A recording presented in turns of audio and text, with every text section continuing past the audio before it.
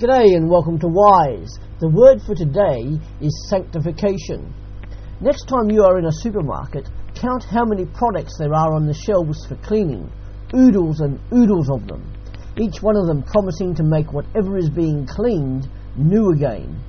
Sometimes cleaning is hard work, particularly getting little boys or puppy dogs to take a bath. Cleaning and being cleansed is a major part of living the Christian life. This is known as sanctification. For as a Christian disciple, you have been sanctified, washed clean, and are being transformed into the very image of Jesus Christ and conformed to his likeness. You are to be a living sacrifice, transformed by the renewing of your minds. This holiness is the pursuit of moral excellence and is by necessity a high standard. And this process of sanctification is where God the Holy Spirit transforms you into the very likeness of Jesus Christ, 2 Corinthians 7 verse 18, as the fruit of the Spirit is produced in your life as a Christian disciple. And your condition before God as a Christian disciple is that you are set apart for God and to be separated from sin, and that you have already attained this moral holiness. In principle, you are a saint, and God has already declared you sanctified.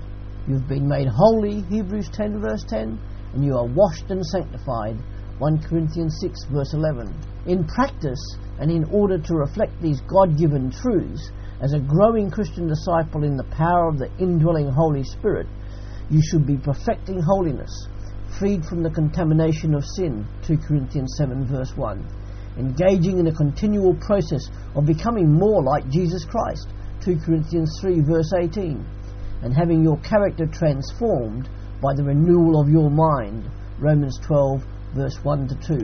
And this lifelong process of sanctification is maintained by a devotion to righteousness with a desire and firm decision to live a life totally submitted to God. And this is done by a work of God as you submit to the indwelling Holy Spirit. Sanctification is God's way of continually showing he loves you, and this love is his love for you in action. He loves you far too much for you to remain as you are, but initiates and maintains this lifelong transformation into the very image of your Master, Jesus Christ, as you submit to him. And sanctification can sometimes be a very hard process, but the pursuit of righteousness and transformation is worth it, because by allowing yourself to be transformed and sanctified, you are also showing God how much you love him. Thank you.